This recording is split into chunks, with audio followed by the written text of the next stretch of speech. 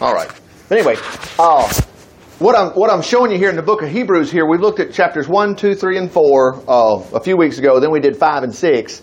And we're going to do 7 here in just a moment, in about 25 minutes. But anyway, the point is, this was written to a group of people, and everything we have discovered so far is the only way that we're ever going to be able to be accepted by God in heaven is through what Jesus did, not what you do. In other words, like today, I'm going to do the most fantastic, wonderful deed, and God's going to say, well, let Richard in heaven. No, it's got nothing to do with it. Tell you something else.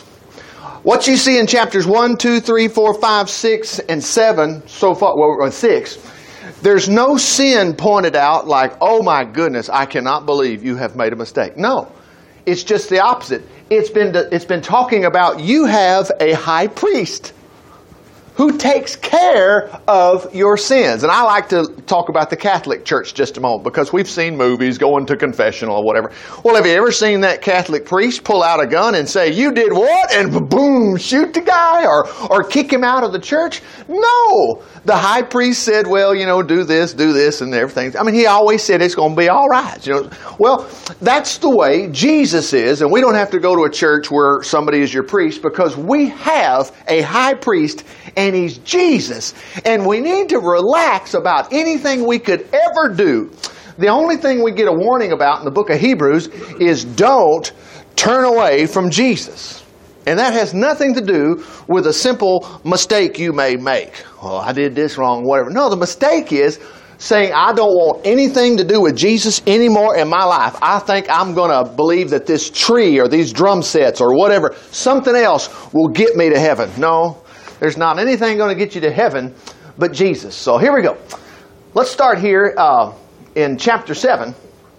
And matter of fact, just prior to this, he's telling us that the high priest is gone into the heavens, Jesus is, and he's there, and he's given us strong refuge. Let me just read that for you. Let's go back to that the 6th chapter, just so we'll get this piece in there. Oh, here we go. All right, close that down. It's all about what Jesus has done.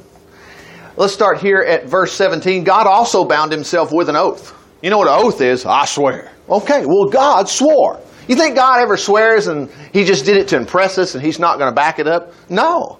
Remember, the oath, the reason for swearing is to make somebody with a pitchfork behind you saying, you're going to do this. Okay, that's what it's about, okay? Watch this. God bound himself with an oath so that those he promised to help would be perfectly sure and never need to wonder whether he might change his plans. This is so fantastic. Every one of us in this room, we're going to be seated with Christ one day at the Lord's table in heaven. We're going to heaven. Put that aside. Don't ever worry about that ever again. He has given us both his promise and his oath. Two things. Now remember, the oath is the pitchfork. God, you're going to do this. Except God swore by himself. God said, I am going to make myself do this. Okay? Two things we can completely count on. But why is it we worry? I don't know. I don't know. And for me to worry about my knee, I don't know if God will heal my knee because, well, why? Well, I'm just not the best Christian. I ain't been to church in 10 years. Well, do you believe in Jesus? Oh, I believe in Jesus. Quit worrying. You have a high priest. Don't ask me. Don't ask anybody. Read the book of Hebrews and act like Jesus is your high priest. If you start asking people outside in the world, they're going to say, well, not you. Not you. And what's worse is if you start reasoning this out in your head will go, no, I just don't think so. Oh my goodness. The book of Psalms is so full of one little phrase, and it's called, thy loving kindness, his mercy. Let Israel say, his mercy endures forever. Mercy doesn't mean, well, Richard's such a great guy, we're going to let him in heaven. No, Richard's not such a great guy, but God's going to let me in heaven because of his mercy. And not just going to heaven, all these wonderful things. Count on the Lord blessing you today. Just count on it. Just watch for it. So he promised to help would be perfectly sure and never need to wonder whether he might change his plans. He has given us both his promise and the oath, two things we can completely count on For it's impossible, look at this, for God to tell a lie. So he just said he's lying if he doesn't help you. And you can say, God, you're lying if you won't help me today. And it doesn't bother him. He's like, no, I'm not lying, I'll help you. How can you say that to God when, Richard, you've made mistakes? He just got through saying, or he's going to say it in a moment, that he died for my sins. So I don't have to worry about, well, out one side of God's mouth, he says, I died for your sins, but now I'm still angry about them, though. No. The funny thing about it is, there's not anything you could have done about your sins. What you did, you did. What you're going to do in the future, you're going to do in the future. God understands this. As you think about Adam and Eve, God knew when he created Adam and Eve, they were going to blow it. He didn't say, well, we're just going to get rid of them. My goodness. Nope. He made a redeemer. All right. Now, all these who flee to him to save them can take new courage when they hear such assurances from God. You know what? The only place I've ever found assurances is from that book. You know, because if you go by your feelings, you're going to think, I don't know what God's going to... But, you know, you and I, we're sure. Now they can know without a doubt that he will give them the salvation he's promised them. Now remember, this word salvation doesn't just mean heaven. It means all the little things going on in your life. Jesus said, I've come that you might have life and have it more abundantly. And he said that right after he said what the devil does. The devil comes to kill, steal, and destroy. Why didn't he just say, take them to hell? Because the story is not about heaven and hell. That's just a piece of it. You know, you and I today, I mean, even the oldest of us in the room here, we still got a long way to go till we pass away. So it's a lot of wasted time between now and the time we draw our last breath to experience heaven or hell. And we know we're not going to experience hell. We're going to experience heaven. So what's all this salvation about? Well, keep reading. This certain hope of being saved is a strong and trustworthy anchor for our souls, connecting us with God himself behind the sacred curtains of heaven, where Christ has gone ahead for us to plead with us from his position, plead for us from his position as our high priest with the honor and rank of, we're going to call him Mel, but anyway, it's Melchizedek, okay? Who is Melchizedek? We're going to find out.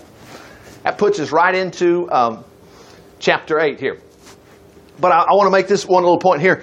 Remember, he's Jesus for you. He's gone ahead, look at this, to plead for us from his position as our high priest in heaven. See, that's where he is right now. He's not up there going, I ain't got a thing to do. No, Phil keeps him busy.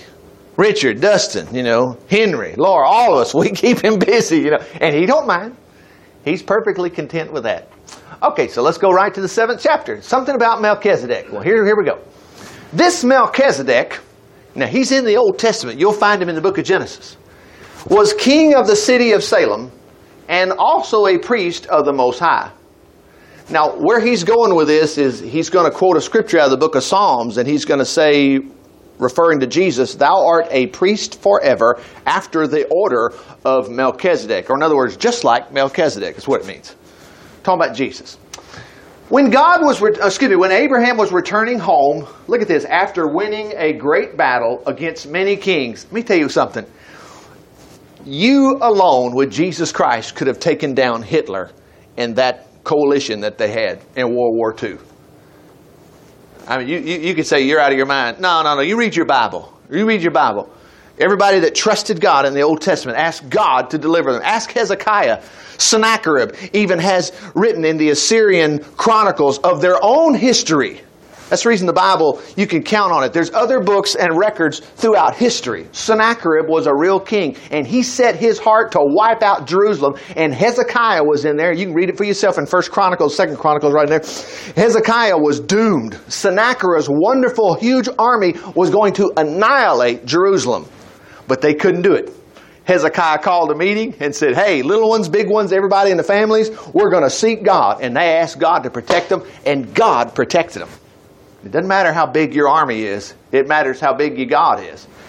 And according to the Bible, there's no God but one God, and that's our God. So anyway, Abraham, this is great. It just said he blew him away. Now, I want you to know something. Does anybody in this room know why Abraham went to battle? There was a reason Abraham grabbed 300 servants. Can you imagine that? Now listen, he's going after how many kings? There were 10 kings. Do you think each kingdom had one servant? I'm going to take my army of one. You ready to go? and there's another king over here, and I'm going to take my army of one, and now they're going to be outnumbered by Abraham, who only has 300? Oh, yeah. No wonder Abraham won. Abraham had 300 servants. No, he didn't. I distinctly remember another battle. Guy by the name of Gideon. Remember that? And God told him, he says, you got too many. There were 20,000. And he said, hey, ask how many people are afraid. And all the ones who are afraid, remember the story in the book of Judges? And 10,000 of them said, I'm scared. And God said to tell Gideon, tell all the ones who are scared to go home. Now he's down to 10,000. And then God says, you still got too many, because I'm going to show you that it's not by might nor by power, but by my Spirit. No, it's just the power of the Lord. And you got this same power. And God did this so that he would know to trust God instead of trusting numbers. And you should get a hold of that too. God will help you instead of thinking, I got to have more cash. I got to have more of this. No, you just need to think about asking from Jesus anything, and he'll get it for you. So God told Gideon, he says, hey, tell all you 10,000 men to go over here by the creek and get a drink. And so they did. And some of them lapped it up like a dog. You know. Others took their hand and did this. And God said, Gideon, take all the men that used their hand. And guess how many there were? 300. And God said, that's enough. And they were going after the Philistines? Oh, mercy. So now he lost his 20,000 member army down to 300. But anyway, Gideon won. Gideon still was scared that night. I'll go ahead and tell you the rest of the story. You can read it for yourself, the book of Judges. Gideon was sleeping in his bed that night. Actually, he was afraid. He was scared. And God said, hey, I tell you what, I know you're afraid. I want you to go down to the camp, sneak into the camp and listen. So Gideon slips out and he sneaks over to one of the tents of the Canaanites. And guess what he heard in there? The Canaanites were in there going, I'm so scared. Gideon's got an army. We're going to be killed. And Gideon got so fired up, he ran back to his boys, 300 of them. He divided them up into 3 groups, so 100 and 100 and 100. And he said, when you hear the trumpet blast and you hear me crash this jar, you blow your trumpets and you crash your jars, and we'll say, the sword of the Lord and the sword of Gideon. Amen. And they were so fired up. And anyway, they surrounded this huge Canaanite army. I mean, on one mountain and one mountain and one mountain. Just 100 here, 100 here, and 100 here. And they did that before early morning. And when they blew those trumpets and crashed those things, the Canaanites got so scared, they killed one another. And they wiped everybody out. And that's the story of Gideon. And that's where you get the Gideon Bible from. That's how that group got started. Anyway, same thing here. Abraham was returning home after winning a great battle against many kings. Now, what is so unique about Abraham? I don't know how we ever going to get out of the book of Hebrews today. But anyway, what you see happening to Abraham, guess what? Abraham's blessing is mine. You have it too. The Bible says in the book of Galatians, we are blessed with faithful Abraham. It says the same thing in Romans chapter 4. But anyway, let's keep going. So he was returning home after winning a great battle against many kings. Melchizedek met him and blessed him. What did he do? Just say, oh, I love your eyes. You've got pretty eyes, you know. This guy is a high priest to the Most High God. Now, Jesus today, he is our high priest. And guess what? One of his functions is to bless you and I. But we have wrote him off saying he doesn't do anything anymore. That's so ridiculous. You need to wake up in the morning rejoicing, thinking, praise God, I got a high priest. He's already thinking about me. He's already going to bless me today. So anyway, Abraham took 1/10 of all he had. He's talking about the tithe. Now quit worrying about your money. Well, I give God my money, I'm going to go broke. Well, try to do that with the IRS. Tell the IRS I'm not going to give them any money anymore. Try to go to Walmart and say, I'm going to buy something, but I want you to just give it to me for free. Money is always involved in one way or another. Don't let it, it's so ridiculous. The people that point at, they go, well, you're up. Try not to give your kids any money. Try that, Well, it's all about money. And sometimes you think that with your children, But you don't mind. You help them out. But anyway, Abraham notice he didn't say, well, God made me give it all. No, 1/10. He gave him 1/10 of what he had. Look at this. God gave him that. What he won in the battle, he gave it to Melchizedek. Melchizedek's name means justice, so he's the king of justice.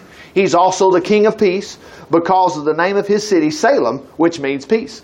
Melchizedek had no father or mother. Now, why is he bringing all this up? Because he's going to compare Jesus to Melchizedek. Remember, Melchizedek's going to be like, he didn't have no father or mother. He was eternal. Then who's Jesus? He's eternal too.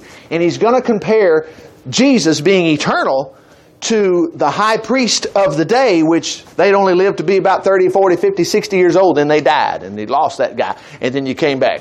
All right, watch this.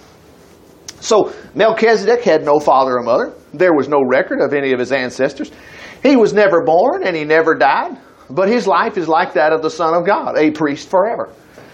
See then how great this Melchizedek is.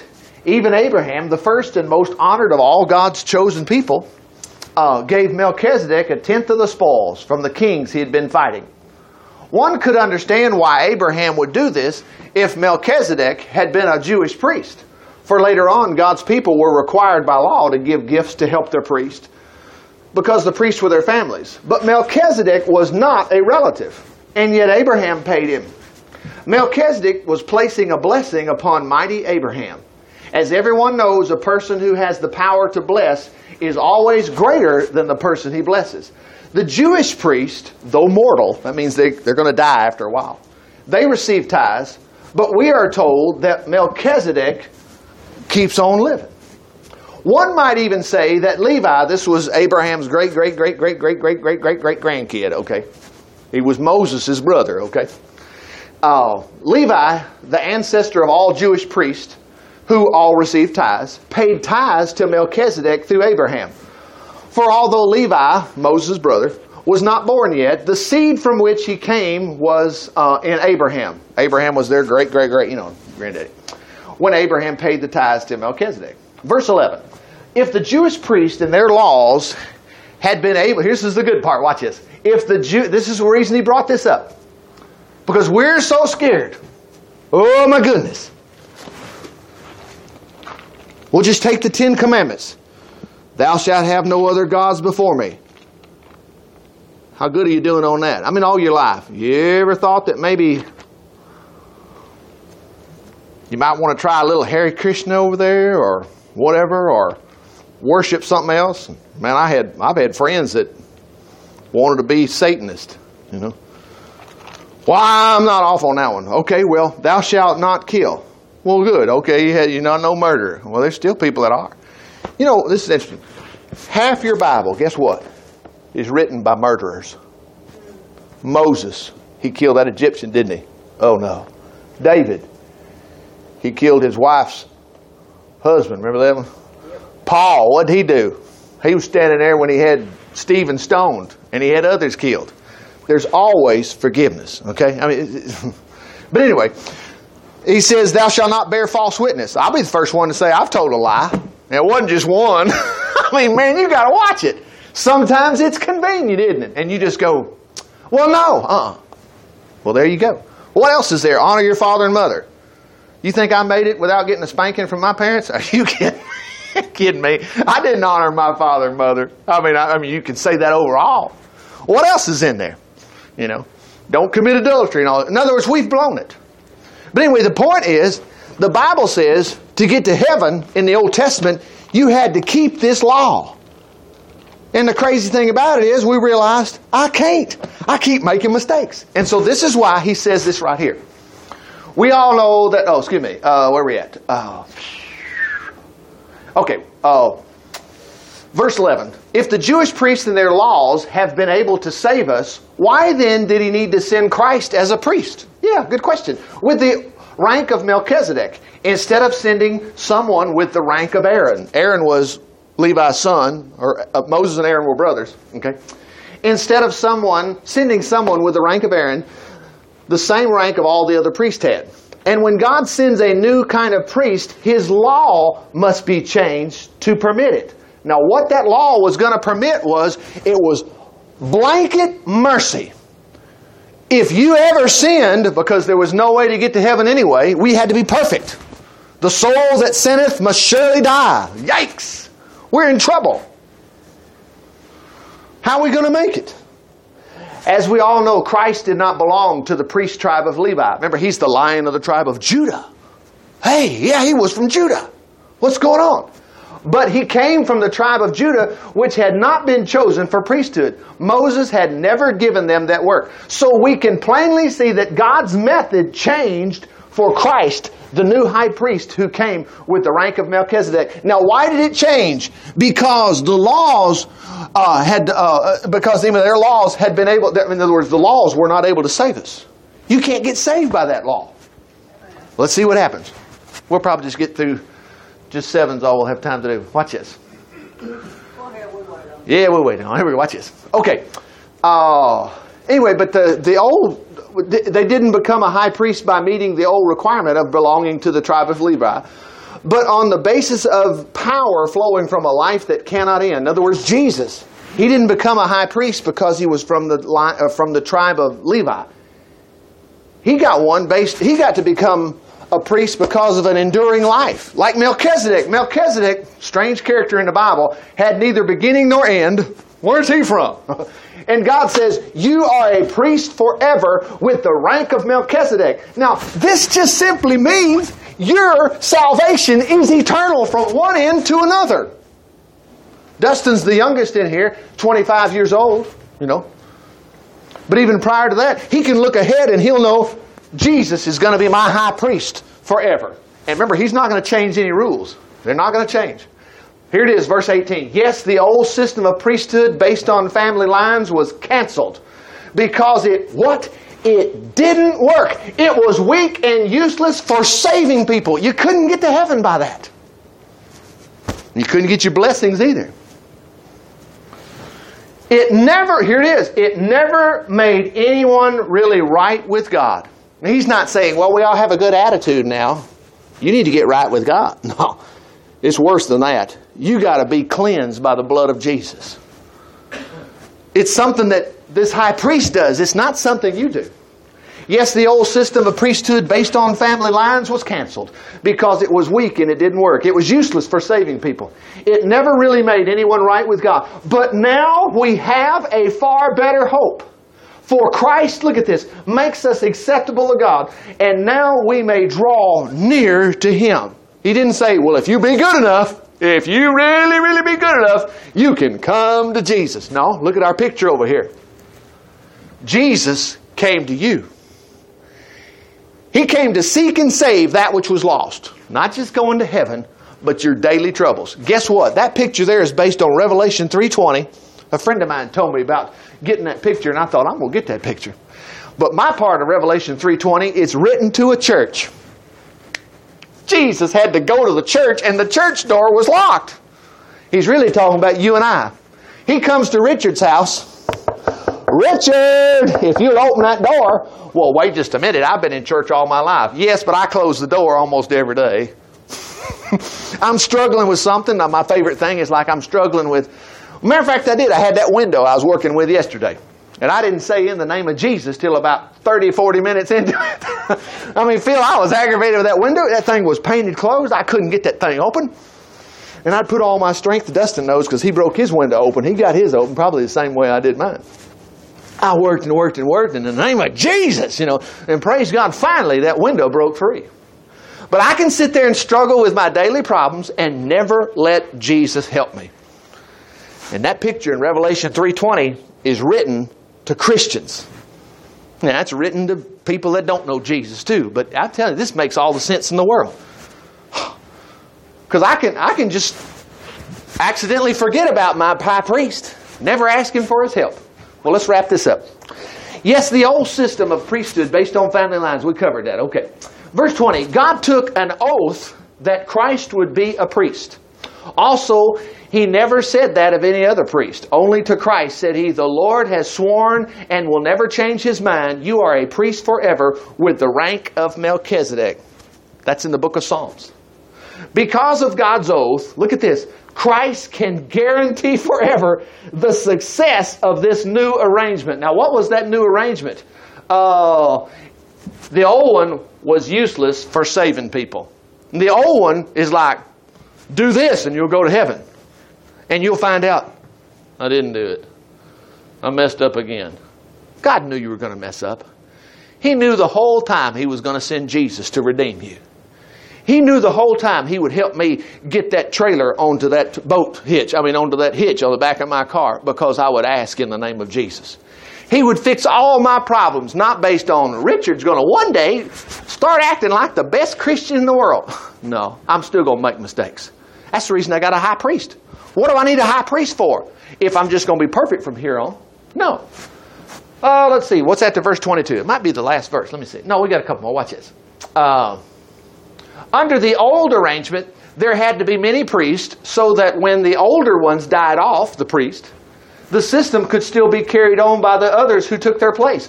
But Jesus lives forever and continues to be a priest so that no one else is needed. Now I want you to get this. Your Bible, referring to the book of Hebrews, practically you could just say the key word in the book of Hebrews is priest. And priest is supposed to register in your mind, even based on our Hollywood movies and the shows we watch.